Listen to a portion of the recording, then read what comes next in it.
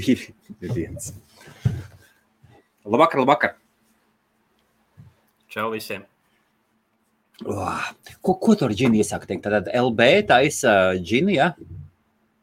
Nebija tāds, Kroskijas džins, bet es saku, beidzot latvieši ir iemācījušies kvalitīvu džinu uztaisīt. Un tu saki, LB to taisi, ja? Varbūt vajadzētu pie tevis pasūtīt. Varbūt tu man var paņemt un nosūtīt. Viņš ir lidostā. Ja es lidošu, cerams, ka kaut kad sanāks, es pie tevis var aizlidot. Jā. Tad jau var aizvest. Man te viens darījums briest un izskatās, ka nekā bez lidojuma vispār fiziski nevarēs izdarīt. Un tad es domāju, varbūt vienkārši, es jau cilvēkam pateicu gadījumā, ja man sanāks, tad vajadzēs aizlidot līdz viņi satiksimies lidostā, burtiski tā lidostā satiekamies, izdaram visu un aizbrauc atpakaļ. Tipa Rīgā, ja? Jā. Tā tu vari tikt moši cauri bez tiem testiem visiem, ja? Es nezinu. Es patiesībā nezinu. Ir jāpadomā. Pie mums jau, ja tu no tās lidostas izej, tad pirmkārt tev tagad ir ieviests, tev ir obligāts tests, kuram jābūt ir 72 stundas pirms tam taisītam. Un pēc tam tev tāpat ir jāizlaiž kaut kādas dienas. Pēc kurām tu vari ātrāk beigt izolēties, ja tu taisi atkal testu. Es domāju tā, ka es vienkārši atlidoju uz Rīgu un tīri teorētiskā doma, nevar jau zināt, bet atlido uz Rīgu un tam cilvēkam arī nopērts biļeti kaut kādu. Tas cilvēks var nopirkt, viņš var paņemt biznesa klases biļeti. Biznesa klases biļeti var atcelt. Biznesa klases var pēdējā brīdī atcelt un nekur nelidot. Strunts ir taču vesela kaudze tām lētajām biļetēm, zin kā, bet galvenais, lai viņš ieiet iekšā tajā brīvajā zonā, tad mēs divi satiekamies, apsēžamies, izdarām. Liepāja gan, man liekas, tagad līdz kaut kādam pavasarim nelido šobrīd. Labvakar visiem, laipni aicināti Otrdienas kriptovakarā. Banga! Jūsu rīcībā viens pats neatkārtojamais, un šis pats ar garajiem matiem joprojām aug. To jau tu neredzēs mugurs. Bitcoinā ir spēks. Kaut kāds ir, jā. Kaut kāds? Ir, jā. Tad labvakar. Otrdien, kurš šodien datums 26. 26. janvāris. Bitcoins šodien maksā $32,211. Ethereums joprojām virs $1,000. Un tas ir $1,337. Un Tetheris šodien, beidzot, viņš stabili stāv $1. Tad nav $1.01 un nav 99 centi, bet ir precīzi $1. Kā jūties, Mr. Bitcoin? Normāli, labi. Starp citu, interesē par to cenu. Īstenībā varētu arī sākumā bišķiņ parunāt. Tieši tā. Pagājušā raidījumā mēs te diskutējām pirms nedēļas, un šķiet, ka bija pat viens komentārs par to, ka tur gan bija no tehniskās analīzes, laikam pēc RSI, kad, varētu būt kaut kāda korekcija. Bet, principā, kaut kad ar nākamā dienā nogāzās tā cena, bet tur bija cita lieta notika. Ir tāds BitMEX research, tas ir tā kā, viņi ir zem BitMEX, bet viņiem nav tā kā tieši sakara biržu, viņiem vienkārši kaut kāda tā kā struktūra vienība, kas vienkārši veids, principā, kaut kāda tā kā zinātniski izpēta analīzi un arī analizē, teiksim, viena lieta, ko viņi analizē, kad ir kaut kādi potenciāli tā saucamie orfanu bloki notikuši, var sakot, kas notika? Notika tas, ka tika ļoti īsā periodā 2 neatkarīgi mineri uzmainoja bloku. Un teiksim, tur 1 sekundes ietveros vai kaut kā tā, es precīzi tur neatceros laiku pa sekundēm. Un tādā gadījumā, ja viens mineris nepaspēja pirmais līdz visiem pārējiem to bloku aizsūtīt, daļa saņem no viena, daļa no otra, un tad uz īsu brīdi tīkls ir tādā, attiecībā uz to pēdējo bloku, tādā sadalītā stāvoklī. Jā. Parasti to pat tik ļoti nejūt, jo ļoti bieži tās transakcijas pat tais blokos būs viens un tās pašas, jo visi mineri jau vienkārši ņem transakcijas ar lielākām komisijām, lai viņi pēc iespējas vairāk nopelnītu. Protams, cits mineris tur var uzlikt, ka viņam tas bloks ir mazāks, tad tur var būt, kad ir čupa transakcija ar identisku komisiju, viens var paņemt vienu, otrs otru. Bet šai gadījumā, kas notika, interesants blakus, ir tāda feature, ko sauc replace by fee, aizvietot ar komisiju, tā kaut kā latviski būs. Aha. Tā ideja ir tāda, teiksim, tu uztaisi transakciju, kādam, es tev sūtu bitcoinus. Labi. Un transakcijā būs izjā, principā, divas adreses. Viena būs tava adrese, kur aiziet tā summa, ko es tev sūtu, un ir otra, kur nāk man atlikums. Bet transakcijā ir uzlikt kaut zem komisiju, un teiksim, tas mempuls aug, cilvēki tik sūta, mēs redzam, kā transakcija ātri neapstiprināsies, bet Helmuts paliek nervos. Helmuts man saka zvanīt, piemēram, reizes stundā. Kas ir, man vajag. Jā, un tad ir tāda feature, ka es šo transakciju varu aizstāt ar citu transakciju, kurā es vienkārši aizsūtīšu to pašu naudu Helmutam, uzlikšu lielāku komisiju un rezultātā man atlikumā būs mazāk bitcoin atnāks. Jo, tā starpība, cik lielāka komisija. Jā. Un šai gadījumā notika tāda lieta, ka cilvēks, acīm redzot, ap to laiku bija taisījis tos replace by fee. Un cita ideja, replace by fee, idejiski arī bez šīs features bitcoinā to varētu izdarīt, ja tev, teiksim, transakcija A un pēc tam ir transakcija B, kas it kā vēlreiz tērē tos pašus bitcoins, un tai otrai būs lielāka komisija, minerim ir tīri izdevīgāk paņemt to otru transakciju. Bet šajā gadījumā bija tā, ka vienā blokā bija viena šī transakcija, ko viens mineris samēnoja, otrā bija otra. Un tad rezultātā no tām nodēm, kas, teiksim, un pēc tam, kad šī situācija atrisinās, kad nākamais bloks tiek uzmainots, jo tad jau šī ir, vienā ķēdē ir viens, otrā ir divi. Un, ķēde, no kura turpinās, tas arī un iepriekšēji. Un tas zars ar to vienu bloku tiek principā izmests miskastē. Un šajā gadījumā no no kaut kādas daļas nožu viedokļa bija transakcija, kas it kā bija apstiprināta, un pēc tam viņa atcēlās un aizstājās pēc kāda laika cita transakcija. Un daži labi mediji, vai būtu clickbait virsraksti, nopublicēja to apmēram, visi bitcoin tīklai noticis double spend, un tad vēl tālāk, protams, aizgāja, kas vēl mazāk iedziļinās, ka te ir fatāla kļūda. Jā. Un kaut kādi cilvēki, tas pat pilnīgi bija interesanti, ka bija kaut kāda firma, kas bija ielikusi miljonus bitcoinā, kādu mēnesi, 2 atpakaļ, 3 atpakaļ, un nevar domāt, mēs gadiem turēsim. CoinGecko tur tie rakstīs visu, ko tas ir BSV portāls. Tas ir Calvin Ayre portāls. Nē, tas bija Cointelegraph. Šai gadījumā bija Cointelegraph. Ir CoinGeek. CoinGeek ir Bitcoin SV. Satoshi Vision. Labi, par to mēs arī parunāsim.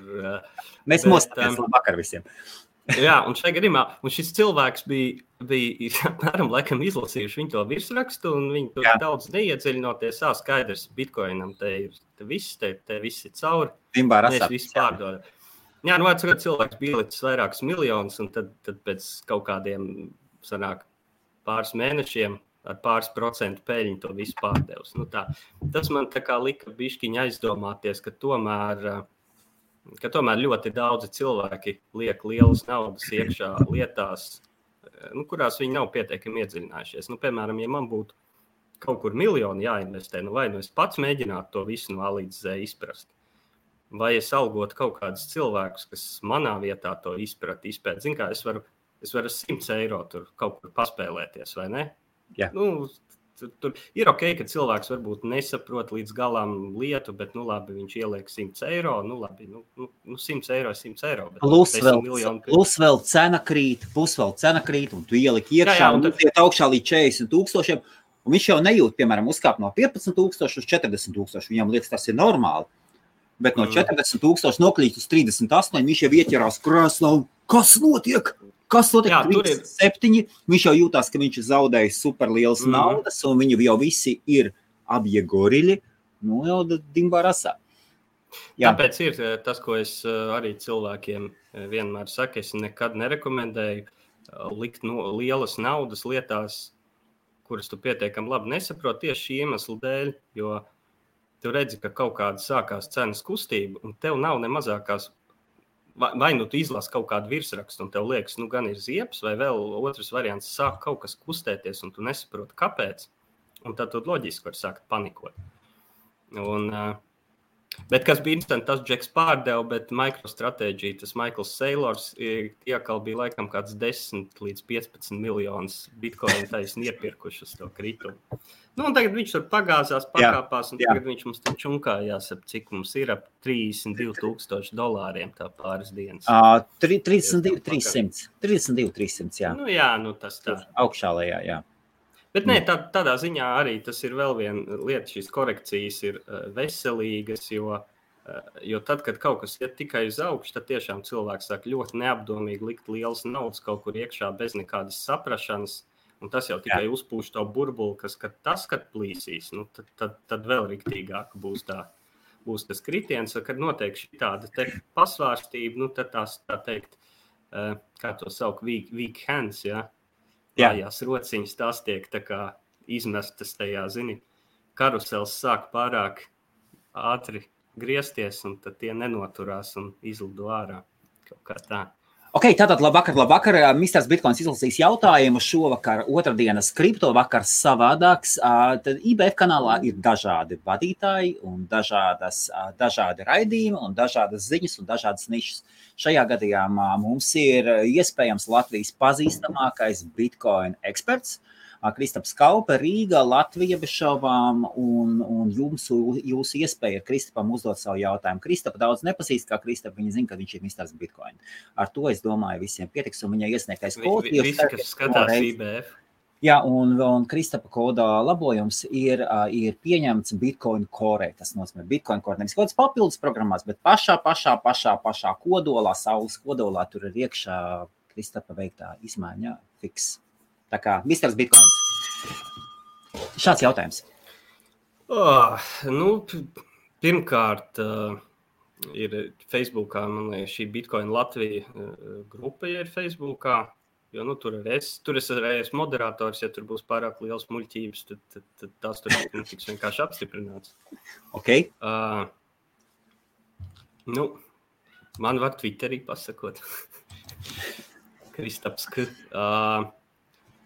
kas ir tādi lielie, Coindesk tīri no ziņām, jo, Coin Market Cap jau, ko tur sekot, tu var sekot dažādu visi iespējamo kripto aktīvu, teiksim tā, cenām. Starp citu, it kā varam pasmaidīt par šādu jautājumu no vienas puses. Toties no otras puses, tāds patiesībā labs jautājums, pie kura mēs neesam pieskārušies pirms tam. Tāpēc, ka vietnes ir daudz dažādas, un cik no tām vietām tiešām zina, par ko raksta. Latviski kripto.mēdija, Uģi, viennozīmīgi. Jā, pa kriptomēdiju es varu, jo kriptomēdija atkal būs tā, ka ja tur uzrakstīs kaut kādas, teiksim, pa tēmu, ko es saprotu pārāk liels muļķības, un tagad jau es tev uzrakstīšu. Viņš pats par tiešo uzrakstīs. Jā, pateikšu, klausieties, šito vajag pielabot. Vai arī, kad Londonā satiksimies visi kopā. Jā, droši vien ar ko jāpieiet uzmanīgi, bet tas nav tikai uz Bitcoin, tas ir uz arī, man liekas, jebko, kaut kādi tev lielie TV, neti Delfi, kad sāk rakstīt. Ar Bitcoin, uz to skatieties apmēram tāpatās, ka viņi vispār raksta pa kaut kādiem finanšu tirgiem. Jā. Cointelegraph es tagad taisni negribu ieteikt par kriptopotāto, es neko nezinu. Tieši Cointelegraph bija tā, kā par to, ko es stāstīju, ka viņi bija par Doubles Pen, tā kā uzrakstījuši baigo rakstu. Andrēs Santonopols bija Twitterī veselu tā kā threadu uztaisījis, kur viņš norādīja, tas ir diezgan neprofesionāli uzrakstīts un tāds. Es domāju, gan jau clickbait. Tā ideja ir, uzliksim skaļāku virsrakstu, mūs vairāk spiedīs, no kā tā mēdī dzīvo no reklāmām pamatā. Uģī, ja ir zināma angļu valoda, viens no pašiem kvalitatīvākajiem bez BS, tas BS, tā kā raksta, tas saka bullshit. Tātad bez makaronu likšanas uz ausīm ir podcasts angļu valodā saucas Unchained. Kolosāls. Kvalitāte šim podkastam nav salīdzināma ne ar vienu. Tur tiešām ir žurnālistika un kolosālākie viesi, vienkārši mega viesi. Par podkastiem vēl ir tāds viens, kas ir top, kur ir interesants intervijas, ir tāds What Bitcoin Did, tur tāds Pīters McCormacks no Anglijas viņa vada. Tur arī ir profesionāli labi. Visinteresantākie, viņš arī nebaidās uzaicināt citreiz tur kaut kādas arī, teiksim, Bitcoin kritiķus vai vēl kaut ko. Bet viņam ir arī podcasts, starp citu, pat ne tikai par Bitcoin, arī par citām tēmām, arī tur varbūt kaut kas ir, vispār par brīvību un tādām lietām. Vēl no podcastiem, Bitcoin hackers ir arī Bitcoin hackers slīpsvītra @kristapsk. Tas man ir tā kā Twitter alternatīva uz Mastodon tīklu. Bitcoin hackers paši to saitu uztur, tie paši džeki, kam ir cold card Max Opendime, kas šitos Bitcoin zelšus taisa kanādieši. Bet vēl viens ir tāds, tur vairāk, kur vēl ir interesanti, kur vairāk skatās, laikam vairāk no ekonomikas, jo tur ir tas džeks, pats ir austriešu ekonomists, tā kā viņš ir austrālietis. Vēl laikam no pirms Bitcoin laikiem ir tāds Stefan Livera podcasts. Šādi te izskatās Unchained. Man tagad nebūs tā kā pašam viedokļi, jo es tagad nevaru atcerēties, cik es no viņiem klausies. Man patīk tas, ka tur nav maksimālisms. Tur ir žurnālistika, kur ir emocionāla, kurai patīk gudri viesi, un viņa ļauj cilvēkiem runāt, un tajā pašā brīdī savu viedokli viņā mēģina nolikt malā. Un ļauj dažādiem cilvēkiem runāt un izpausties, un tajā pašā brīdī ir super erudīta, izglītota, un Lora Šina, tā liekas, kolosālā. Tā jau būtu arī jābūt. Bet vecēti podkāsti īstenībā tagad ir samērā, teiksim, salīdzinot pat ar kaut kādu 2017. gadu salīdzinot. Orange Pill, tas ir YouTube'ā, var redzēt, tas ir Maks Kaisers, ko taisa ar savu sievu. Tie podkāsti jāatzīst tiešām ir salīdzinot 2017. gadu un 2020. un jau 2021. gadu. Tas ir kā diena pret nakti, cik daudz ir ļoti, ļoti kvalitīvu saturu tagad, ja māk atrast. Jo to laik arī, it kā bija viss baigi populāri un tā, bet tieši šis saturs nebija, tad tādā ziņā droši vien tas lāču tirgus ir laba lieta, tad cilvēki nesēž no rīta līdz vakaram skatoties uz grafikiem un sāk domāt, ko viņi var praktiski darīt. Cits var kaut ko uzprogrammēt, cits var uztaisīt, attīstīt kaut kādu biznesu, cits var uztaisīt labus podkastus. Kas arī ir tie top podkasteri, viņi jau arī ar to pelna naudu. Bez šaubām. Un, lai viņi to darītu, viņiem ir jādabūna vislabākie viesi un jāiedod vislabākā, kārtīgākā informācija. Viņu reklāmas tevēji nepiedos viņiem neko. Tur jau ir tā, ka es ceru, ka mani dzird, man ik pa brīdim kamera melna paliek. Jā, ik pa brīdim. Tur jau ir tā, ka es ceru, ka balss galvenais lai iet. Tur jau ir tā, ka tu vēl pasties, tie top džeki, tur jau nav tā, ka tas ir viens cilvēks vienkārši ņem tur intervē. Viņiem jau parasti tur ir komanda apakšā, tur ir kas tur pēc tam to montē, apstrādā audio, video un tā tālāk. Tie jau ir tādi, man liekas, tur viss ir, nezinu, mierīgi varbūt 5-10 cilvēki arī komanda zem tādiem apakšā. Bet, tur, protams, parādās tas, ka ko var angliskai auditorijai, grūti ir kaut ko tik lielā līmenī pacelt latviskai auditorijai, ja ir nišas produkts, nevis Kristap, par šo jautājumu tu esi padomājis no citas puses. Piemēram, tad, kad tu minēji, nevajag vispār nekur liekas lielas naudas likt iekšā, vai nav skaisti, ka kripto niša vai kripto tirgus ir tik brīvs, ka varbūt tur var arī pastāvēt un ļoti spēcīgi pastāv un labi eksistē pilnīgi centralizēta sistēma kā Ripple, pilnībā. uz pavisam citiem principiem. Jo tad, kad Ripple parādījās, atceries, ko mēs teicām? Tas ir totāls ārprāts. Kā tur tā iet ir, viņi ir pat... Pret visiem jā. Viņi taču ir pat pazaudējuši tur kaut kādu pirmos mēnešu transakciju vēsturi, jo viņiem bija pārāk maz kopijas un nolidoja kam datnesē. Tur bija viss pretēji tam, kam jābūt. Viss pretēji. Aiziet direktors projām, viņa ārestē. Tu saproti, kā centrāli. Labi, starp citu jau skatītājiem jūs tur to Ingu tā uzmanīgi, Ingus mums te jokders liels ir. Jā. Bet mēs jau vispār finanšu padomus nedodam jebkurā gadījumā. Tās sistēmas, labi, Ripple centralizētas, bet īstenībā lielākā daļa jau viss, kas nav Bitcoins, ir ļoti centralizēts. Tu jau galu galā, kas mums te kādreiz bija, tas pats IOP, atceries, tu te vienbrīd. Kas tad viņi ienes iekšā? Ingus viņu ienes mums iekšā, ievazāja. Bet kas tad tur nebija centralizēts, piemēram? Viņi jau cīnījās. Būsim atklāt, ka viņi cīnījās par decentralizāciju. Un tomēr šajā procesā ir tā, ka ir grūti atdot. Pats ēteris jau ir principā centralizēts. Kāds Vitalikam ir noskaņojums, tas var ļoti daudz ko mainīt. Un tas ir saprotams, vai ne? Tāpat Bitcoin Core arī tas pats ir. Kāda tam galvenai komandai būs noskaņojums un skats uz dzīvi, tā arī būs. Tā nenotiek.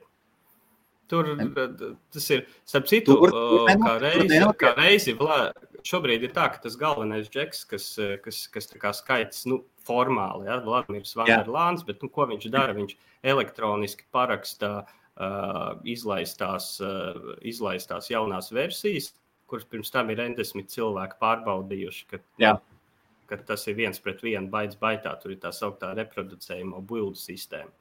Jebkurš var uzlikt instrukcijas, tur uztaisīt, virtuālo mašīnu, palaist kodu, palaist no tā GitHub koda, palaist procesu, un tu vari pārbaudīt, ka tev gala rezultāts ir baits baitā sakrīt ar to, kas tiek izlaists oficiāli ārā. Un viņš kādreiz tagad bija publicējis bloga rakstu, ka viņa prioritāte šobrīd uz Bitcoin Core 2021. gadā būs, kā vēl lietas decentralizēt, un viņš grib vispār, lai nav pilnīgi pat kaut kāds mazs sīkums, lai nav tā, ka viens cilvēks, jo viņš bija tā, viņš elektroniski parakstīja tā kā pēdējais to, ka šis ir ok. Un, piemēram, pat tādas lietas grib tikt vaļā. Un otrais, ka Bitcoin Core izstrādātāji, viņi nevar kaut kādas ziepes sataisīt, tāpēc, ka neviens jau neapgraidosies uz viņu versijām. Bitcoin Core pēc dizaina, pēc speciāli nav, piemēram, tādas features kā auto-update. Tikai tāpēc, lai cilvēki, katrs, kas griež full nodi, viņš pieņem lēmumu, vai viņš apgraidosies, uz kuru versiju viņš apgraidosies, kad viņš apgraidosies. Un bija jau pirms ar Segwit 2017. gadā bija tas UASF, User Activated Soft Fork, tur tāda neliela. Tas nebija Bitcoin Core kods, tas bija noforkots no Bitcoin Core. Tie cilvēki, kuri bija 1000, kas to grieza, viņi instalēja speciāli citu alternatīvu versiju. Nevis to, kas ir oficiālā tā kā Bitcoin Core versija. Tā kā, tu procesu vienmēr jau var domāt, kā uzlabot, bet gal galā ir tā, ka tāda lieta kā protokola izmaiņas, kas būs, piemēram, bloka izmēri, emisijas gaitas vai kaut kas tāds, ko ēterī viņi risina, principā, 20 džeki sazvanās video zvanā un izdomā, tagad darīsim tā. Šīs diskusijas pat nenotiek Bitcoin Core projekta ietveros. Ir tur tāda Bitcoin dev, mailing liste, ir ļoti daudz diskusiju kanālu. Un, principā, ja tu Bitcoin Core projektā iesūtīs kodu izmaiņu, kas veids kaut kādu bāzes protokolā izmaiņu, kas ir hard forks vai kaut vai soft fork, kas nav savietojami pilnībā ar, kas kaut ko maina, tad tev vienkārši aizvērs to tur un pateiks, šī nav vieta, kur to diskutēt. Tev ir jāizdiskutē ārpus. Šis ir tehnisks projekts, kurā mēs vienkārši tehniski realizējam to, par ko ir konsensus.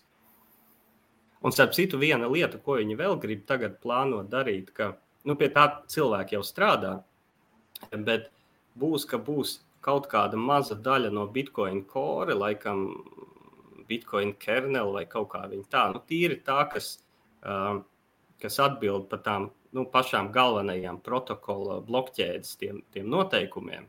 Ja tur kaut kas saiet grīstē, tad viss nofarkojas sadals tīkls.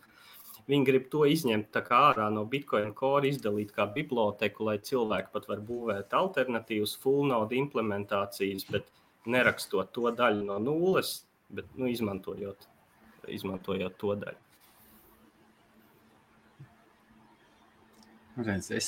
Kamēr tu runā, es tā aizdomājos. Vispār, ja mēs paskatāmies, bez kurām izmaiņām Bitcoins varētu mierīgi pastāvēt? Bez nekādām. Mēs varētu arī, droši vien, tu jau arī tagad vari, piemēram, tev nav obligāti jālieto jaunākā versija. Tu vari šobrīd klausies, ka tu vari uzinstalēt 5 gadu vecu Bitcoin core versiju. Tieši es par to gribēju pajautāt. Lietot Bitcoin pilnībā, to vienkārši nebūs jaunāko feature kaut kādu, bet tu varēsi turpināt lietot Bitcoin, kā tu viņu, teiksim, es būtu lietojis 5 gadu atpakaļ. Un rekord, šis ir tas jautājums, un aiziet līdz tam brīdim, es zinu, ka jums Satoshi Vision nepatīk, man personīgi patīk. Man nepatīk cilvēki, kas non-stopā draud izstrādātājiem saudzēt viņus. Jā. Tas tāpēc, ka tev ir emocionālā saikne ar to. Man nav. Es to Kāda emocionāla? Tas kāds sakars? Kā viens džeks kaut ko pasaka, ka viņš ir kaut kas, kam viņam nav pierādījumu, un uz tā pamata viņš cilvēkiem aizliegs brīvā laikā atvērtā pirmkodu rakstīt un publicēt. Kas tas par sviestu ir? Jā, arī. Arī. Es vispār neiedziļinos. Skaties, man patīk tā doma, tas brīdis, tad, kad bija Bitcoin tā lielā drošības caurums, tā kā katrs varēja ģenerēt Bitcoin, cik viņš vēlējās. Tas bija 2000 kaut kādā 10. vai 11. gadā. Tieši tā, tajā gadā un tajā brīdī novilkt strīpu, un viss tā kā bija atstāt un neaiztikt vispār. Vispār neaiztikt. Nosaukt Bitcoins. Nē, tad nevarētu. Tad Bitcoins nomirtu. Ja jebkurš var uzģenerēt, cik daudz Bitcoins. Kā tev monitoram aktīvam var būt vērtība? Nē, skaties, Krista, pēc tā brīža, tas ir pēdējais labojums to implementēt, jo tas ir funkcionāls un apstādināt. Nē, tāpēc jau šie labojumi tālāk tiek taisīti, kā tā sauktie softworki, tas ir uz atpakaļ savietojams protokola izmaiņas. Un tāpēc, kad cilvēks strīdās, kurš te ir īstākais Bitcoins, tas ļoti vienkārši paņem tādu 5-6 gadu vecu Bitcoin core versiju un nosinhronizē no nulles un apskaties, kur blokķēdi viņš nosinhronizēs.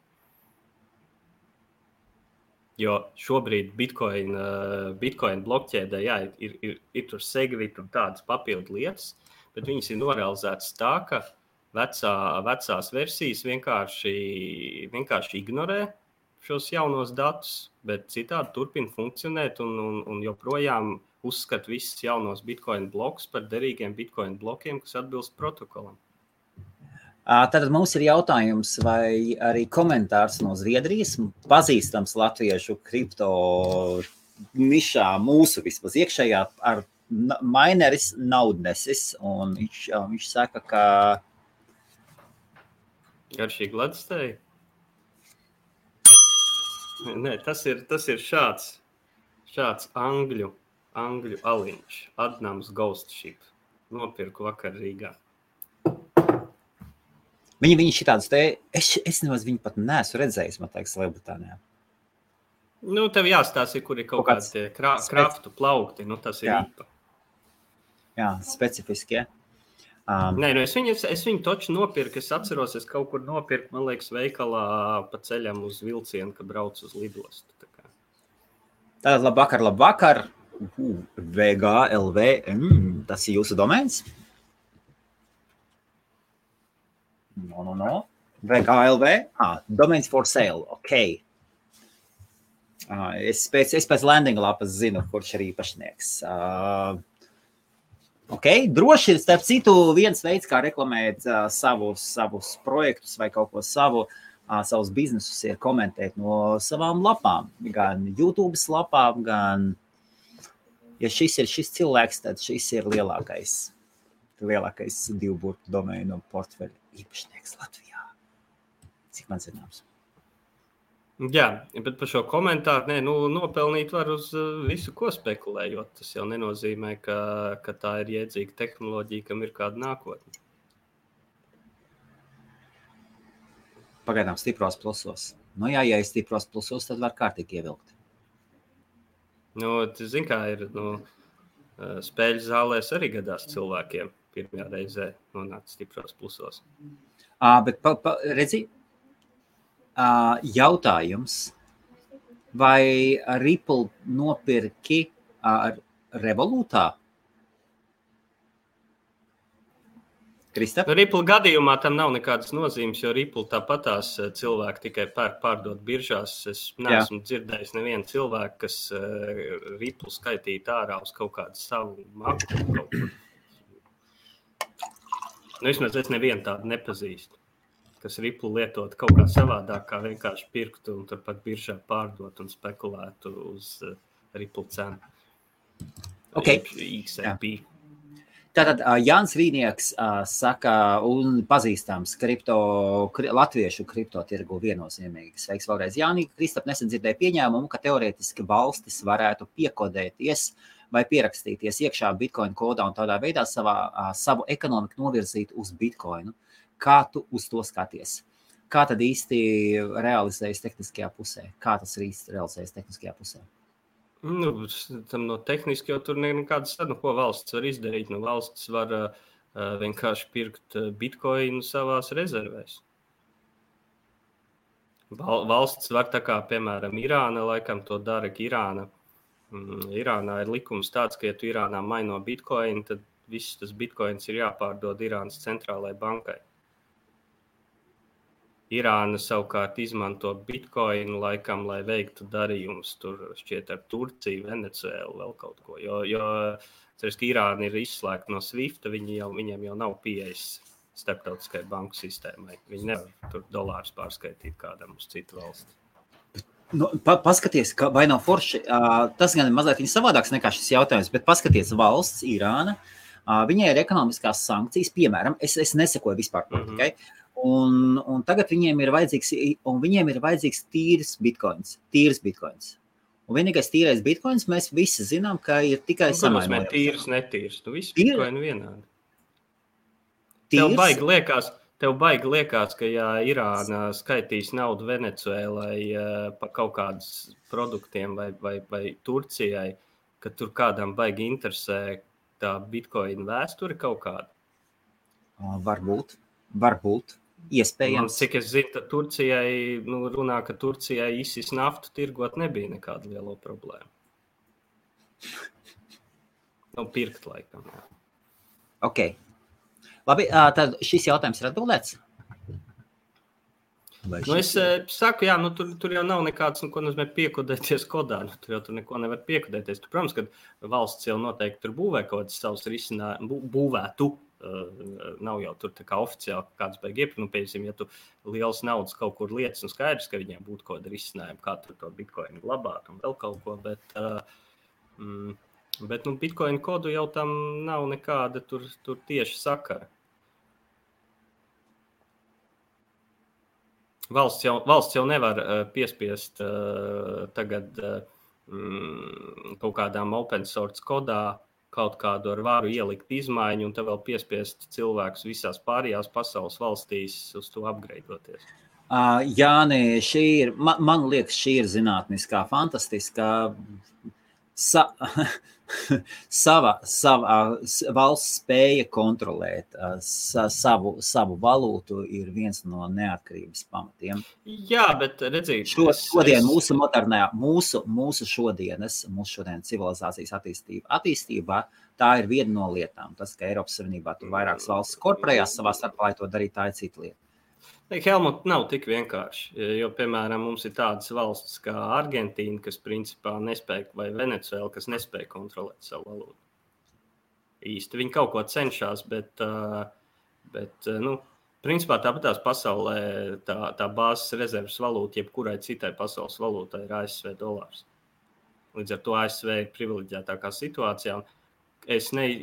Ja mums biržās kotēt, tur S&P 500 indeksā esoši uzņēmumi sāk savas ilgtermiņa naudas rezerves no dolāriem konvertēt uz bitcoin, tad es neredzu, kāpēc arī kādā iesākumā varbūt maza mikrovalsts arī nevarētu izdomāt kaut ko tādu izdarīt, jo viņiem jau īsti nav ko zaudēt. Piemēram, nezinu, kāda salu valsts kaut kur okeānijā vai kaut kas tam līdzīgs. Ok, rekords saka Ingos, un šis vairs nav joks. Cik mēs zinām. Starp citu, Ingos, varbūt mēs varētu kādu vakaru parunāt. Es ar tevi, un tu pastāstītu, ja tu nebaidies. Stāstu par revolūtu. Jā, man jau arī nav tā labākā pieredze revolūcijā. Cik es saprotu, tur ir nopietnāks stāsts. Cik es saprotu, man tas beidzās ar to, ka es biju vienkārši nopircis karti, ko es biju samaksājis, ko es nebiju izmantojis tik, cik gribēju, un pēc tam man laikam kaut kādi 2 eiro stāvēja 3 mēnešus iesaldēt, kuriem es netiku klāt. Jā. Nē, īsumā, lai neiet garāk, īsumā atbildi nē, jo pirmkārt kvantu datori ir, mēs esam ļoti, ļoti tālu līdz tam, lai kvantu dators spētu īsti kaut ko izkalkulēt ātrāk par mūsu pierastiem datoriem, jo tā ir ļoti sarežģīta tehnoloģija. Otrakārt, pat ņemot teorētiskos algoritmus, kur kvantu datori paliek, kur viņi teorētiski, ja viņi būtu labi uzbūvēti, kur viņi būtu daudz efektīvāki par mūsu esošiem datoriem, tad uz mainīgu nē. Tāpēc, ka uz hash funkcijām viņi nav diezko efektīvāki. Tur laikam tā sarežģītība vienkārši par kaut kādu kvadrātu sakni samazinās, bet tas nav tik traģiski. Tas, ko var salauzt teorētiski, tā ir šī eliptiskās līknes kriptogrāfija. Tas ir, kā mēs bitcoinā šobrīd no privātās atslēgas ģenerējam publisko atslēgu, kas ir tikai vienā virzienā izdarāms. Kvantu dators teorētiski ļautu to darīt salīdzinoši efektīvi apakaļveidā, kas mūsdienu variantā ir vienkārši pārbaudīt visas kombinācijas, bet tā kā tās kombinācijas, man liekas, ir aptuveni tik daudz, cik ūdeņraža atomu skaits zināmajā visumā, tad tas nav reāli. Bet bitcoinā tas arī nesalauž pilnībā, jo mēs jau neskaitām bitcoinus uz publiskajām atslēgām, mēs skaitām uz adresēm, kas ir atkal 2 reizes caur 2 dažādām hash funkcijām izlaista publiskā atslēga. Kas principā tur sanāk, ja kvantu datori pēkšņi attīstītos, tad pirmā lieta, ko tu varētu izdarīt bitcoinam, tā kaut ko iegūt, un tas te būtu redzams, ka kaut kas tāds notiek. Pirmkārt ir vecie Satoshi coin pašos pirmsākumos, kas tika skaitīti uz publisko atslēgu pa taisno, bet sen tā vairs neviens nedara. Otrkārt, publiskā atslēga tiek atklāta tajā brīdī, kad bitcoin tiek tērēti. Tad tiek atklāta tā publiskā atslēga, uz ko viņi iepriekš tika skaitīti. Un šai gadījumā vienkārši tas ir iemesls, kāpēc nevajag adreses lietot. Vēl viens iemesls, kāpēc labāk ir nelietot bitcoin adreses atkārtot. Jo katrs maks parasti tev uzģenerēs pie saņemšanas katrā reizē cita adrese. Ok, labi, tātad labvakar, otrdienas kriptovakars, gandrīz 40 minūtes esam iekšā, vēl minūtēs 20, varbūt 30. Iesim mazā reklāmas pārtraukumā, un tas būs par 2 burtu domēniem. Mana kompānija nav Stress Limited, mums ir kolosāls latviešu 2 burtu portfelis, 31 2 burtu domēns kopā. Es ticu, ka domēns ir pats pati vērtīgākā lieta, kas kompānijai var piederēt internetā. Pati vērtīgākā lieta, kas var piederēt internetā. Un mēs kā cilvēki, mēs vienmēr visu vērtējam, kas ir labāks, kas ir sliktāks. Un domēnu hierarhijā latviešu domēnu hierarhijā nav nekas labāks. Pati augstākā kvalitāte ir 2 burtu domēniem. Kopā ir pieejami tikai 676 2 burtu domēni, un lielākoties tie vienmēr norādīs uz spēcīgu, lielu brendu un uz jūsu uzticamību. Tāpēc maz reklāmiņu un būsim atpakaļ.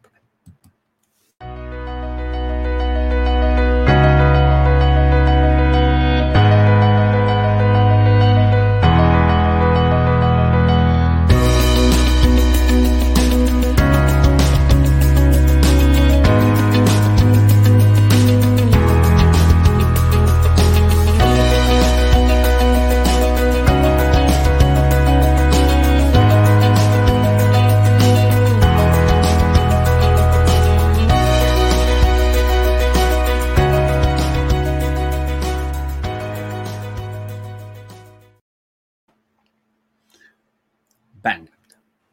Tev reklāma baigi skaļā. Ļoti skaļa reklāma. Kārtīgi Man nācās pagriezt klusāk, lai man ausis nekrīt ciet. Kārtīgi. Lūdzu, šāds jautājums no Kristapa. Kristaps Bitanieks jautā: sveiki, varbūt var ieteikt un pastāstīt vairāk par biržu īsumā un kā vislabāk sākt. Paldies, Kristaps. Tas tāds plašs un nekonkrēts jautājums. Es pieņemu, ka ir par kriptovalodu biržām, jo birža pats par sevi ir plašs gadsimtiem ilgi pastāvošs jēdziens. Un nebaidieties uzdot jautājumus. Vispār IBF ir droša vieta, tiešām. Šī ir droša vieta, kur jautājumi bieži atkārtojas. Neuztraucieties, nebaidieties, un tiešām ir viens no labākajiem latviešu ekspertiem tieši kriptovalūtās un tieši bitcoinā. Kur vēl? Jā, ir tā, ka es vairs tām lielajām biržām tur baigi neņemos tā. Kādreiz jau katrs droši vien pirmos bitcoins kaut kā tā pirka, vai Coinbase, vai tā, kad es pirktu Coinbase, laikam īsti vēl nebija, man bija Bitstamps. Bitstamp es tagad droši vien neiesaku, viņi tur baigi saka, tev ir tur līdzekļi, tad tu gribi izskaitīt, un tad tev sāk prasīt 10 papīrus iesniegt, lai pierādītu visādas izcelsmes un tā. Wow, ok. Un tur laikam pat adreses sāk prasīt. Viņiem bija tāds, ka viņi bija, tas laikam dēļ kaut kādām holandiešu regulācijām, ka tev ir jāpierāda, ka tā adrese, uz ko tu izskaiti bitcoins, pieder tev, bet tur bija tā realizācija. Es tev pagājušreiz laikam teicu, ka prasa tev atsūtīt, nofotografēt ekrānu ar maku, kurā ir redzams, ka tā ir tava adrese. Tas tā. Es tev lielajās, principā, ja pats, Coinbase, jautājums jau, ko cilvēks grib darīt. Jā, hodl, labāk apakšā ir affiliate site, bet tas jau ir ļoti atkarīgs. Ja hodl ir, tur tu pēc bitcoins no citām privātpersonām, un viņi tikai darbojas kā escrow service, lai nav tās situācijas, ka viens paņem bitcoins un neatdod pretīm eiro vai tam līdzīgi, un tad tie bitcoini ir uz darījuma brīdi iesaldēti daudzparakstu makā. Bet es zinu, ka no lielām cilvēki pa krakenu pozitīvi izsakās, un es zinu, bet es neesmu krakenu pats lietojis. Bet, es esmu lietojis, man nepatīk. Man tiešām nepatīk. Mazāks darījuma apjoms nekā Binance, sarežģītāk, tiešām sarežģītāk. Saprotu, viss jau ir, ko tev darījuma apjoms. Ja tev jautājums, ko tu gribi darīt? Tu gribi sēdēt un spekulēt caur dienu uz svārstībām, vai tu gribi nopirkt bitcoin cik pa laikam? Ja tu gribi nopirkt bitcoin cik pa laikam, es neticu, ka tev ir tik daudz naudas, lai tev kratītu, cik ir Krakenā vai Binance apjoms, jo tu taču nepirks pa $1,000,000 katru minūtu bitcoins. Ja tu gribi treidot 1-2% robežās, man jau liekas, ka labāk. Tad tev tāpatās principā varbūt drīzāk ir jāskatās uz kredītu plecu, uz kaut kādiem bitfineksiem un tādām lietām. Bet es teiktu tā, ka no vienkāršības, kā nopirkt bitcoin, droši vien Coinbase ir viens no vienkāršākiem variantiem. Tehnoloģiski viņi atstapsīt, dažas lietas ir uzlabojuši, tagad nejēdzīgi nepiesārņo bitcoin blokķēdi, viņi tagad transaction batching ir sen sataisījuši.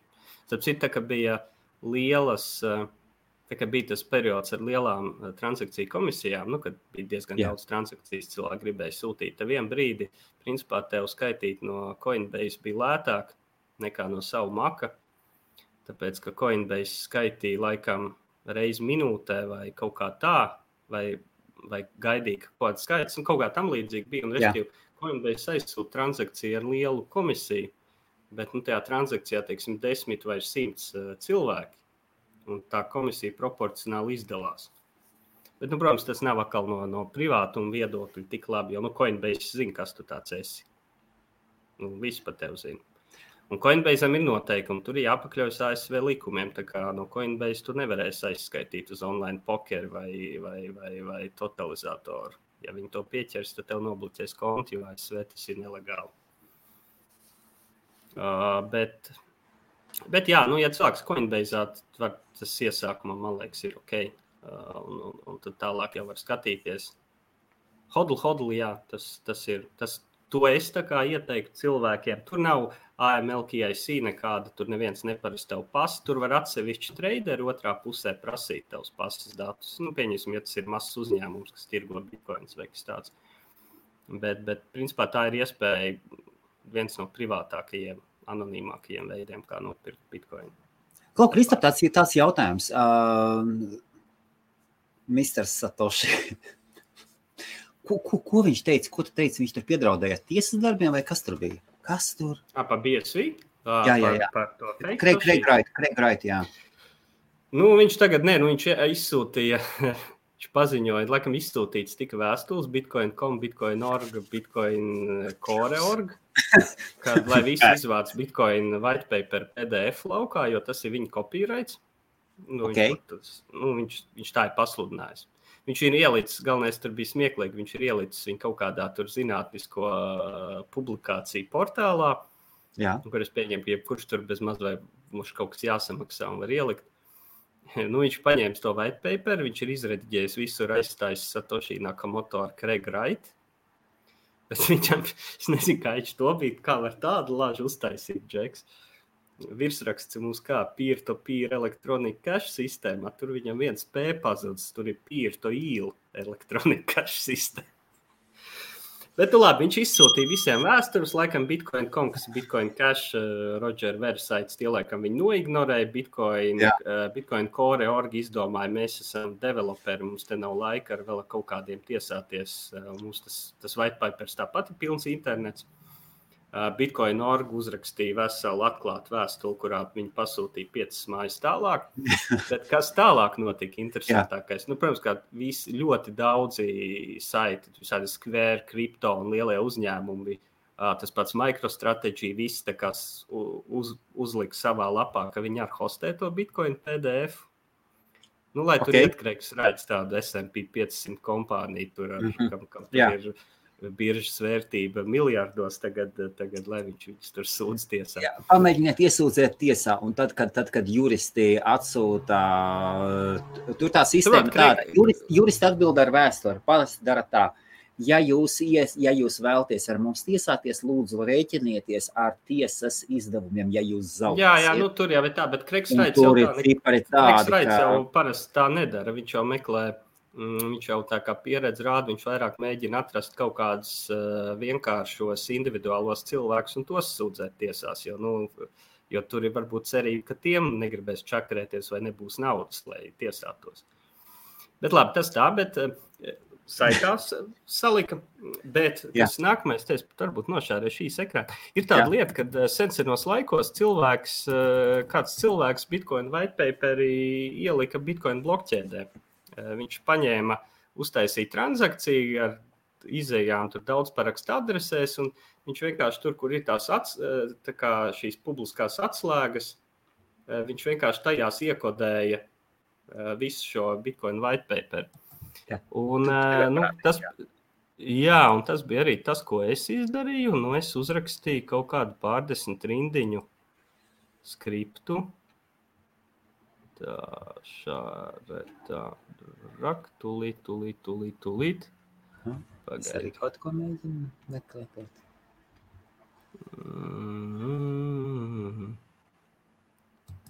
Labi, es laikam šārēšu visu ekrānu. Nē, man negribas visu ekrānu šārēt. Pagam, man laikam ir pa jaunu kaut kā jāuzliek. Gaidām. Kad tu viņam... Labi, liks, lai viss ekrāns. Kad tas bija? Nu, pagāju. Nu, starp mūsu pēdējiem 2 raidījumiem. Jā. Tā. Es domāju, ka es gribu atrast tavu tvītu, tur, kur tu viņam arī uzrakstīji, vai ne? Tā. Nē, viņš jau nav Twitterī. Tu viņam Twitterī neuzrakstīji. Es seju caur viņš nav Twitterī, viņš sen nav bez Twitterī. Nē, rekur, var man ekrānu nošārēt? Jā, ir jau uz ekrāna. Jā, nu redz, rekur ir neliels skriptiņš. Iezum iekšā, ievalds. Ja tu griez pats Bitcoin full nodi, Jā. maz programmiņu, kam tu iedod parametros failu nosaukumu, un viņš ar dažām komandām tev saglabā šo failu. Vai es pat varu nē, man nav palaist pilnā nodi. Labi, slinkums tagad. Un tas ir, lūk, šitā te transakcija. Un transakcija viss tās kā Bitcoin transakcija, bet viens jau nezinu, īstenībā šitajās te vienas Satoshi skaitījumos ir iekodētas daļas no tā PDF šitajā informācijā. Jā. Un līdz ar to, nu kā sanāk, tad principā, ja Kreks Raits spiež uz to, ka visi pārkāp viņa autortiesības, un te jau principā visi, kas griež Bitcoin, visi, kam glabājās Bitcoin pat nevajag blokķēdi, pietiek pat tev var būt ir tā sauktā prūned noda, ka tu veco vēsturi, ko tu esi apstrādājis, izdzēs ārā, un tur tikai kaut kādas pēdējās tur dažas dienas. Bet ir tas, ko tu nevar izdzēst, cik tas neiztērā to monētu, tas UTXO sets, kur glabājas vienkārši principā, kur adresē cik Bitcoin. Un šai gadījumā, tā kā tas tika tajās izejās iekodēts, kuras nekad nevarēs iztērēt, jo tās nav reāls atslēgas, tas ir paņemts Bitcoin white paper PDF, un tur ir nereāli uzģenerēt pretī privātās atslēgas, lai to iztērētu. Turklāt iztērēt viens Satoshi output maksās dārgāk nekā tas viens Satoshi. Un tad, lūk, un tad tur bija kaut kāda, kad Džeks jau vispār paziņoja, ka šitas tiks sākums, mēs te tūlītās pilnīgi visi, kas ir Bitcoin korē no 17. gada augusta uzrakstījuši kaut vienu koda rindu, es pēc viņiem visiem, principā es arī esmu Okay. Labi, nāc iesūdz man Latvijas tiesā, es jau nebraukšu tevi uz Angliju tiesāties. Vienīgs tā varētu būt, ja viņš man Anglijas tiesā iesūdz, es varbūt nevaru uz Angliju tik brīvi braukt, cikām tur, bet, kaut kā tā. Katrā ziņā, jā, ir kaut kāda, varbūt, es zinu, pietiekami daudz cilvēku, kas, tur iestāsies pret viņu, bet viņam jau, redzīja, tas ir, viņi uzskata par tīru krāpnieku, un krāpniekam jau nav citu variantu, kā teikt, double down visu laiku. Viņam taču ir visu laiku arvien vairāk jāiet ārā, vairāk ārā, tad jau viņš tur nevienu īsti neinteresē. Kas ar Skynet? Tur domā par filmu frančīzes Terminators mākslīgo intelektu. Ok, tad lūdzam precizēt jautājumu. Šeit ir jautājums. Laura jautā. Nē, Admiral Markets jau ir Forex kantoris. Tur jebkuru aktīvu, ko tu pērc tā saukto CFD, kas ir līgums par cenu starpību. Tas ir spekulatīvs instruments, kurā tu spekulē uz Bitcoin cenu, bet nekādu Bitcoin tu tur nepērc un nepārdod. Tieši tāpatās kā spekulēsi uz akciju cenu, zelta cenu, naftas cenu vai Šveices franka cenu, tu arī šos aktīvus otrā pusē īsti nepēc. Tas ir kā darbojas Forex broker. Un ja vienu vietu Laurai ieteiktu, vienu vietu, kur nopirkt, kur varētu pirkt Bitcoin. Vienu vietu. Pirkt un pēc tam pārdot. Sākumā man patīk šis hodl. Kas varētu likties bišķi sarežģītāk kā cits, bet no otras puses tur atkal ir vienkāršāk. Tur neviens tev neprasīja iesniegt video, kur tu tur rokās pasi vai ko tādu. Bet, jā, ok, tāds centralizētais, jāsaka, es neesmu liels fans par viņiem joprojām, bet droši vien, ka Coinbase.com ir tas vienkāršākais variants. Cik es saprotu, tās transakcijas tomēr diezgan ir? Nē, tur nebūs izdevīgākais kurs, jā. Bet es teiktu, arī uz to kursu, uz tām komisijām tur baigi koncentrēties. Ja tu pēc kaut ko, kas ir 20,000 un pēc tam 40,000 un pēc tam 30,000, tad jautājums, vai 0,5% vai 1% tev tur ļoti daudz ko mainīs. Tad labvakar, vēl Zin kā, es salīdzinājumam teikt tā, tā, ka tu brauc uz, piemēram, Angliju un tev vajag mārciņas, vai tu tiešām sēdēs pusdienu un salīdzinās visus valūtas maiņas punktus, kur tu kaut ko ietaupīs pa tiem, nezinu, pa cik tu tur izmainīs pāris dienām, ko tev ēst vajag. Gan jau, ka nē. Zin kā, bet tas, ka tu pēc pa 100 Protams, ar izņēmumiem, nevajag gluži aizbraukt brutāli un tad Anglijā pirkt lidostā. Jā. Tad tu taču zaudēs daudz. Jā, rekord ir, jā. Jā, hodl darbojas tā, ka tur ir... Hodls var uztaisīt arī tur ir tā, ka katrs jau var uztaisīt vienkārši piedāvājumu, ka viņš pērk un gaidīt, ka kāds pieteiksies. Ar $50, tur ir tā, ka pārāk, redz, šie traderi, hodl, viņi ļoti daudzi darbojas kā market makeri, viņi nopelna kaut kādu procentiņu no viena pērkot, citam pārdodot. Viņi, teiksim, ņem kaut kādas procentus turp no biržas kursa. Jo ir mazāks, bet tā kā tur viss notiek caur blokķēdes transakcijām, šī nauda ceļo no viena cilvēka bitcoin maku caur hodl uz otru bitcoin maku, tad jo būs mazāk summa, jo lielāku procentu noēdīs transakciju komisijas. Un tādā gadījumā, ja cilvēks, es līdz tam tikšu, ja cilvēks vienkārši grib kaut kādu mazāks apjoms, tad tādā ziņā birža ir kaut kādi, vai tas pats Coinbase ir lētāk, jo tur tu maksā tikai komisiju tai biržai, kas būs tur zem procentu parasti par darījumu. Par transakcijām, Bitcoinā ir tā, ka, ja mēs tagad runājam par blokķēdes transakcijām, Lightning Network, kas ir maksājuma sistēma pa virs, tur ir bišķi cits stāsts, bet to mēs nesarežģīsim. Blokķēdē ir tā, ka transakcija, principā, komisija ir tāda, kādu tu uzliec, kad tu sūti. Tur nav tāda fiksēta komisija, kā mēs esam pieraduši ar bankām, kad banka mums pasaka, šī transakcija maksā tik un tik. Un viņi var būt tur no dažiem centiem līdz pat varbūt tur $10, bet tas gan ir retāk. Un šī ideja ir tāda, ka mums ir aptuveni reiz 10 minūtēs transakcijas apkopojas blokos, un tikai tad viņas ir tā kā finalizētas un apstiprinātas, bet blokos vieta ir ierobežota. Un līdz ar to tur darbojas tāds kā brīvais tirgus, jo tu lielāku transakcijas maksu uzliec, jo tev transakcija potenciāli ātrāk tiek finalizēta.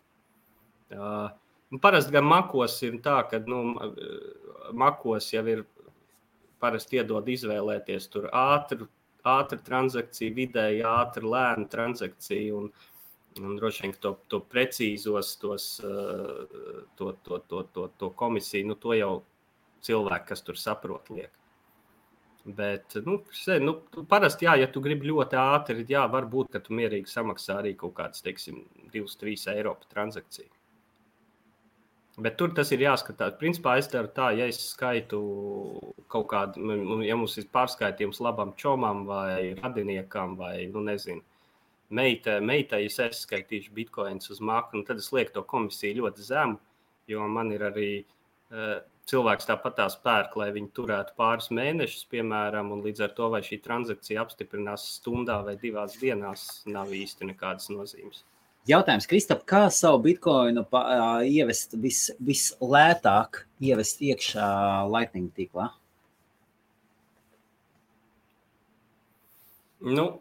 Es ceru, ka attīstīsies arvien vairāk risinājumu, kur tu varēsi principā patiešo dabūt no kaut kāda eiro uz Lightning. Starp citu, kas mums bija Bitfinexam, ir Lightning, Krakens strādā pie tā, vai būtu Lightning, un bija ziņa vakar vai aizvakar, ka Vietnamas vecākā Bitcoin birža ir ieviesusi Lightning Network.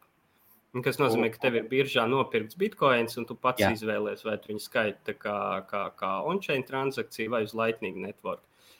Kaut kādos, man liekas, ka Blue Walletā bija pat tāda opcija, es viņu neesmu testējis, ka ja tev ir tajā Blue Walletā Bitcoin, kas ir blokķēdes Bitcoin, tu caur to maku viņas kaut kā varēja nosvapot uz Lightning maku. Bet tur viņi paņem ar kaut kādu 0,%. Blue, jā? Tur tas... Man Blue Wallet ļoti patīk. Man ļoti patīk Blue Wallet. Jā, tas ir viens, ko es iesaku. Jā. Es redzu arī, ka viņi ļoti attīsta lietas, un es...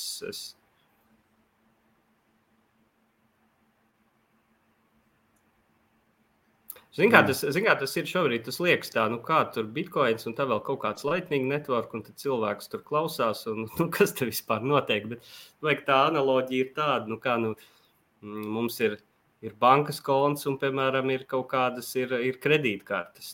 Tie paši eiro jau ir, bet ir dažādi maksājumu veidi. Un ir skaidra nauda, piemēram, vēl. Un šis Bitcoins ir aktīvs, bet mums ir tā kā dažādi veidi, kā mēs viņu varam pārvietot.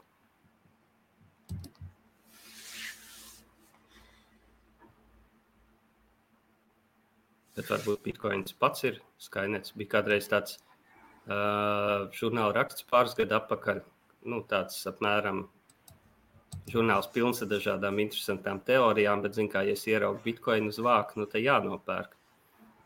Tur bija kaut kāda tante uzcepusi garu rakstu, ar tādu ideju, ka Bitcoinu vispār ir radījis mākslīgais intelekts no nākotnes, lai paverdzinātu cilvēks. Konspirologiem tas varētu patikt. Nē, es to joku pēc. Tur sanāca kaut kāda diskusija ar tehniskiem džekiem, kas pie Bitcoin, konkrēti bija ar hodl, tur Baltika Honey Badger vienu džeku, to tehnisko. Viņš tā pus pa jokā, viņš saka, bet tu zini, reizēm man liekas, tā ir taisnība, jo es jau te principā no rīta līdz vakaram, vai ne, es te kodu rakstu biznes, mēs te attīstām konferenci, vēl kaut kas, es jau principā caur dienu vargoju tam Bitcoinam. Jā, arī. Ko, super, pie kā tu pašlaik strādā, Kristap? Man ir viens jaunu uzņēmums, kas nav Bitcoin, bet par to mēs atklātāk nāksim vēlāk. Šobrīd ir lietas, ko darīt. Jā. Un tāpat jau par Bitcoin open source projektiem jau turpina, cik laiks un iedvesmu atļauj darboties un turpināšu darboties. Tā, labi, vēl kaut kā 1-2 jautājumi, un tad mēs novilksim strīpu šovakar. Tā kā, ja jums ir jautājumi, droši uzdodiet, un tā, paskatīsimies. Jā, šī ir izskaitīšanas komisija. Ļoti vienkārši, tāpēc, ka viņi var paprasīt, un tu viņi samaksās. Nekāda cita izskaidrojuma tam nav. Ja tu pastīsies šīs transakcijas, kurās izskaitas, šaubos, ka tu atradīsi kādu transakciju, kur viņi tiešām šo 0,0005 bitcoins samaksā šajā transakcijas komisijā. Es domāju, ka ne, viņi vienkārši šo starpību savāc sev, un tā ir viņa peļņa. Biznes ir biznes. Biznes ir biznes, jebkurā gadījumā. Šit bitstampam kādreiz bija bezmaksas izskaitīšana, bet viņi arī tagad, man liekas, ievies vienā brīdī kaut ko šitādu. Es nezinu, ne tik lielu, bet katrā ziņā vairāk kā 3 nulles tur nebija. Man arī nepatīk šīs lielās transakciju cenas. Man ļoti no nice hasha izskaitīt ārā, es katreiz kaut tā, Skaita kaut kā 80-90 ārā, tu tā pa blikšķītiem, tad 10 jāsamaksā. Tā domā tā. 8 mārciņas vai cik tur ir, $10. Jā, bet es saku, viss iemesls jau ir tāds, ka tu viņus maksā, ja uzradīsies uz kaut kādu alternatīvu, kas spiedīs uz to, ka redz, kur pie mums tu samaksās 10 reizes mazāk par izskaitīšanu, tad tu apsvērs domu savu biznesu pārcelt tur, pieprasījums piedāvājumu. Ja. Neizskašā tomēr bija viņam tā forša sistēma, ka brīžiem viņam prasa, tur ir tādas cenas, gribu uz to biržu skaitīt, tur pavisam cita cena. Te jau vispār ir tas stāsts, viens ir Lightning network, bet ir vēl šis liquid sidechains un potenciāli vēl citas tehnoloģijas, ka lai, iedomājies, mums ir kaut kāds vai viena birža un otra birža vai tāda kaut kāds naizkašs un birža, tas viss ir centralizētas institūcijas. Viņas viss ir pilnīgi centralizēti, tie ir uzņēmumi, vai ne? Yep. Tad kāda vajadzība, ja tu skaiti no vienas biržas centralizētas sava konta uz citas biržas centralizētu kontu, un to dara vēl, 1000 cilvēki. Un kāda jēga tev ir ģenerēt simtiem un tūkstošiem bitcoin blokķētas transakcijas, ja patiesībā šīs biržas varētu vienkārši ar vienu, apmainīties kaut kā ar infu, un tad līdzīgi kā notiek kaut kādā tur, piemēram, kā mums starpbanku maksājumi notika pirms zibmaksājumiem, bet es domāju, ka pirms zibmaksājumi kaut kā līdzīgi dara. Ka tas cilvēks no, Sebbankas uz Svetbanku, 1000 pārskaitījumu notiek, bet īstenībā caur Latvijas banku tur settlements notiek 2 reizes dienā, tiek 2 transakcijas uztaisīts. Un, principā, lielām biržām tā arī būtu.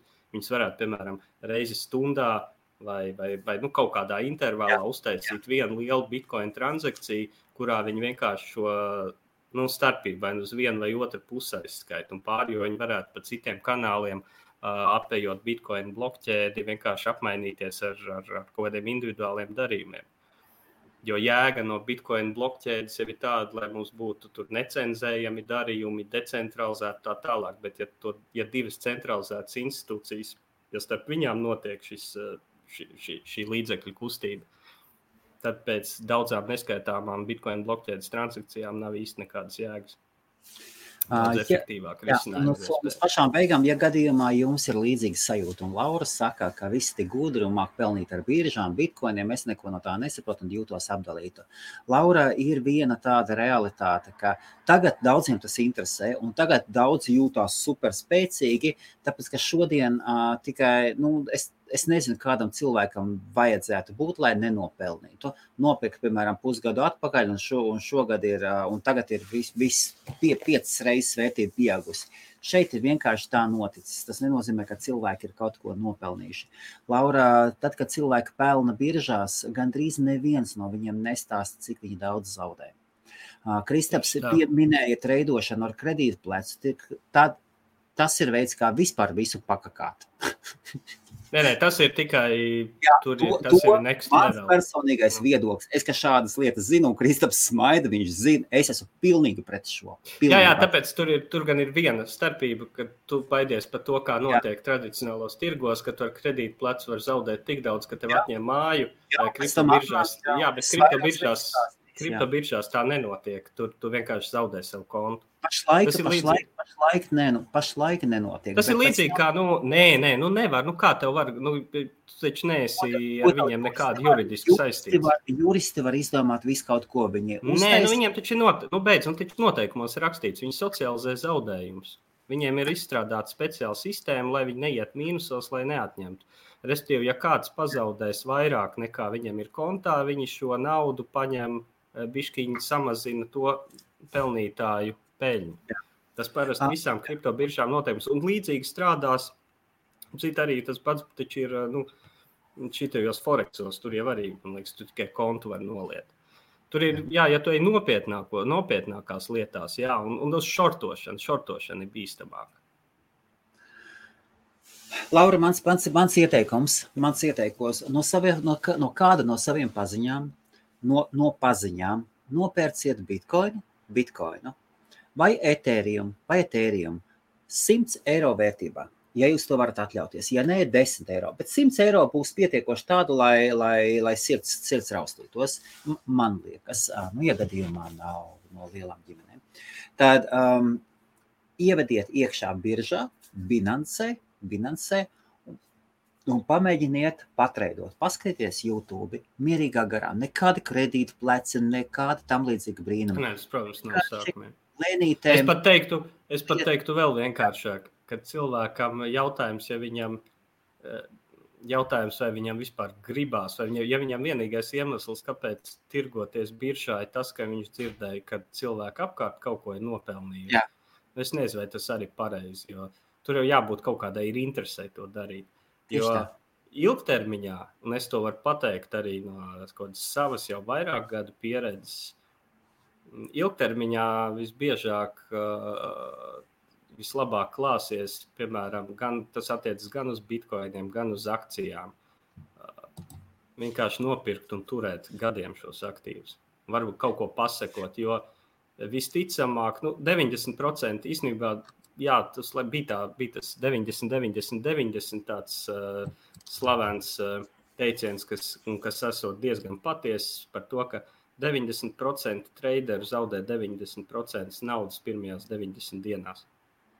Nav jau nekāda pamata, kāpēc tu pelnīsi, ja tur otrā pusē ir gudrāki, pieredzējušāki, zinošāki, informētāki. Jūs ieiet no sākuma boksa ringā pret profesionāliem bokseriem. Bez šaubām, ka pirmais būs pa degunu. Mans ieteikums visiem, kas grib iesākt, nopērciet 1.1 no paziņas.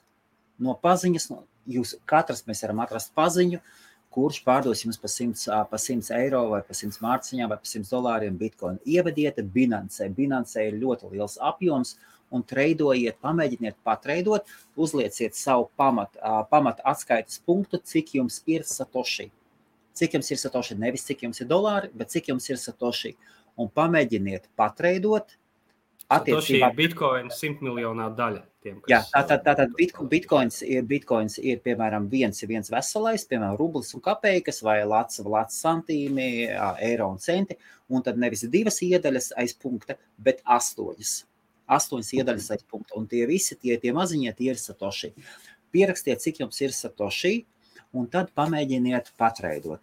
Mans ieteikums, treidojiet starp top, pamat, neizmantojiet nekādas jaunās, nekādus tokenus, neko tam līdzīgi. Paņemiet pamatlietas pret Ethereum, pret Zcash, pret Monero un pamēģiniet patreidot šajās robežās un pamēģināt, paskaties, kā ir treidot, maksāt komisiju par katru pirkumu, par katru pirkums vai pārdevums, ir sava transakcija.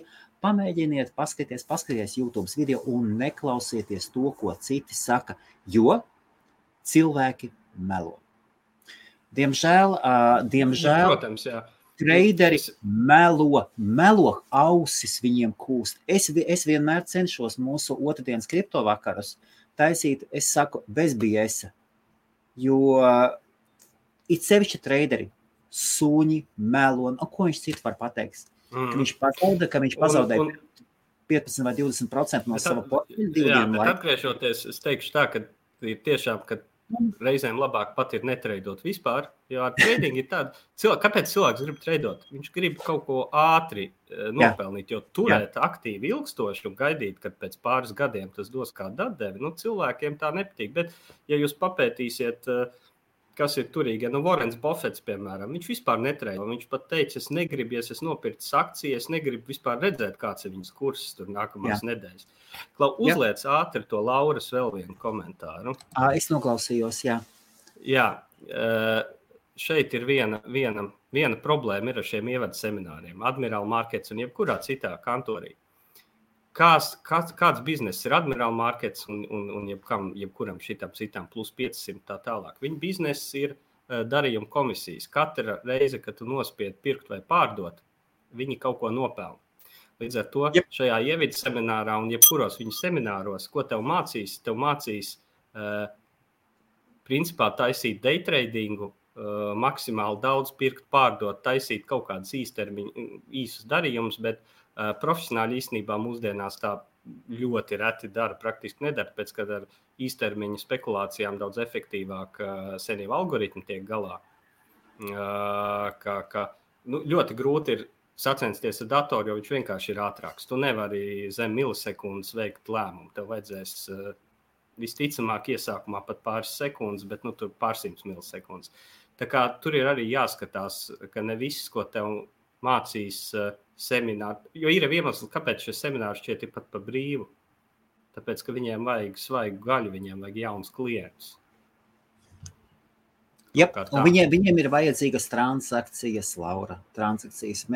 Esiet uzmanīgi. Viņiem ir vienalga, vai viņa klients konkrētais nopelna. Protams, viņiem ir labāk, varbūt, lai viņš tur ilgāk pamocās, kā nevis pirmajā dienā visu nolēja.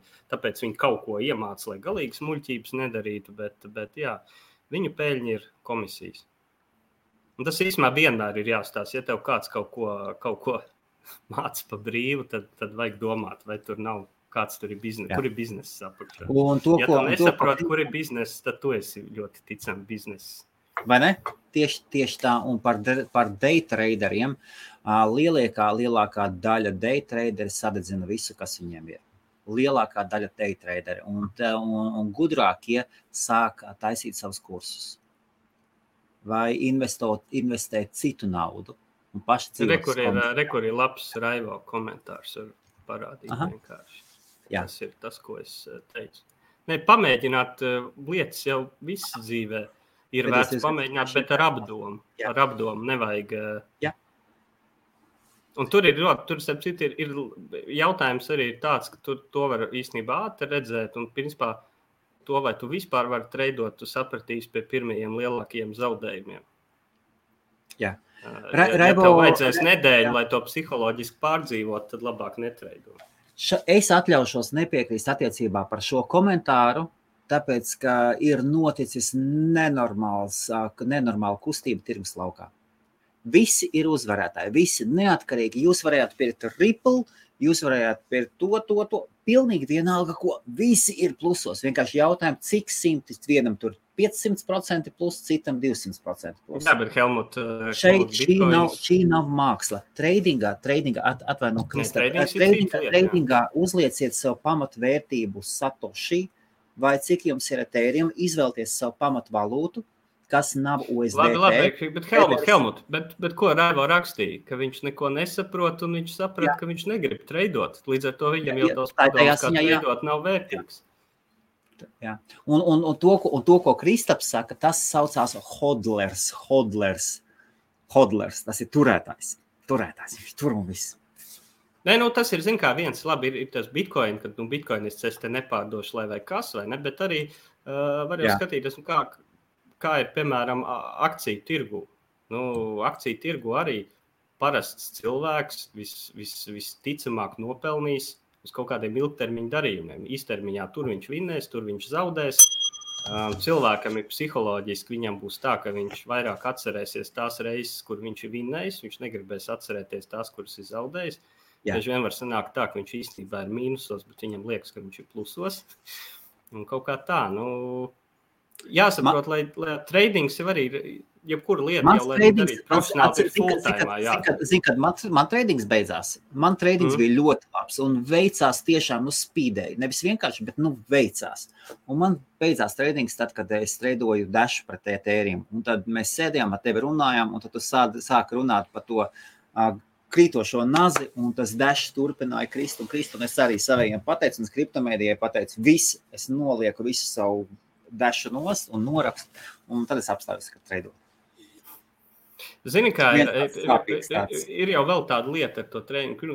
Pirmkārt, lai to darītu, ja tas ir tas, kā cilvēks grib pelnīt naudu, tad, pirmkārt, viņam jāsaprot, ka sākumā viņš ilgi neko nepelnīs, kamēr viņš iemācīsies to darīt. Un tad tu uzdod sev jautājumu, vai tu, piemēram, 80-100 stundas nedēļā tam esi gatavs ilgtermiņā veltīt, vai tu esi gatavs visai tai nervu spriedzēji, kas tev būs, jo nav jau viens ir, cik tu vari naudu pazaudēt, bet otrs, cik tu vari nervus pazaudēt, un tos tu tā kā nenopirks atpakaļ. Un, tas ir jāstāsta, ir cilvēki, kas var un grib to darīt, bet nevajag domāt, ka tas ir vienīgais veids. Tā, un šeit mēs nogriezīsim nost. Mēs ar Mr. Bitcoin runājām un teicām, tad, kad cilvēks skatās atkārtojumu, viņš skatās stundas tiešraidi, es varu paskatīties, bet tad, kad ir 2 stundas, un mēs jau aizējam jau stundu gandrīz 20, un tas ir krietni pa daudz. Tāpēc pēdējā lieta, ko tu pateiksi, pirms Mr. Bitcoins pateiks, aiziet uz mūsu IBF YouTube kanālu, ierakstiet YouTube ibf.lv, parakstieties. Pēdējo Raivo komentāru. Parakstieties un burtiski 1 minūte atbildēt, un es griežu nost. Paldies visiem par foršiem komentāriem. Ja? Tā, viss laikam. Nē, es tikai gribēju parādīt, jo šeit jau ir tas, ko es teicu, kad viens ir treidot, bet es uz Bitcoin arvien vairāk skatos kā uz ilgtermiņa investīciju. Īpaši ņemot vērā, kādos apjomos tiek drukāti eiro un dolāri. Tiem, kas nezina, 25% pasaulē apgrozībā esošo dolāru ir sadrukāti pēdējā gada laikā. Notiek vētra, un tagad ir katram uzdevums, ka viens paņem lietus sargu, nostājas ēnā, cits ieliek savu surfadēli ēnā, un cits tajā brīdī aizmet uz rītu. Aliņu. Taisni vētras tāds, piemērots vētras. Un visiem jauku vakaru. Paldies, Kristap. Ļoti labi. Jā, tā visiem.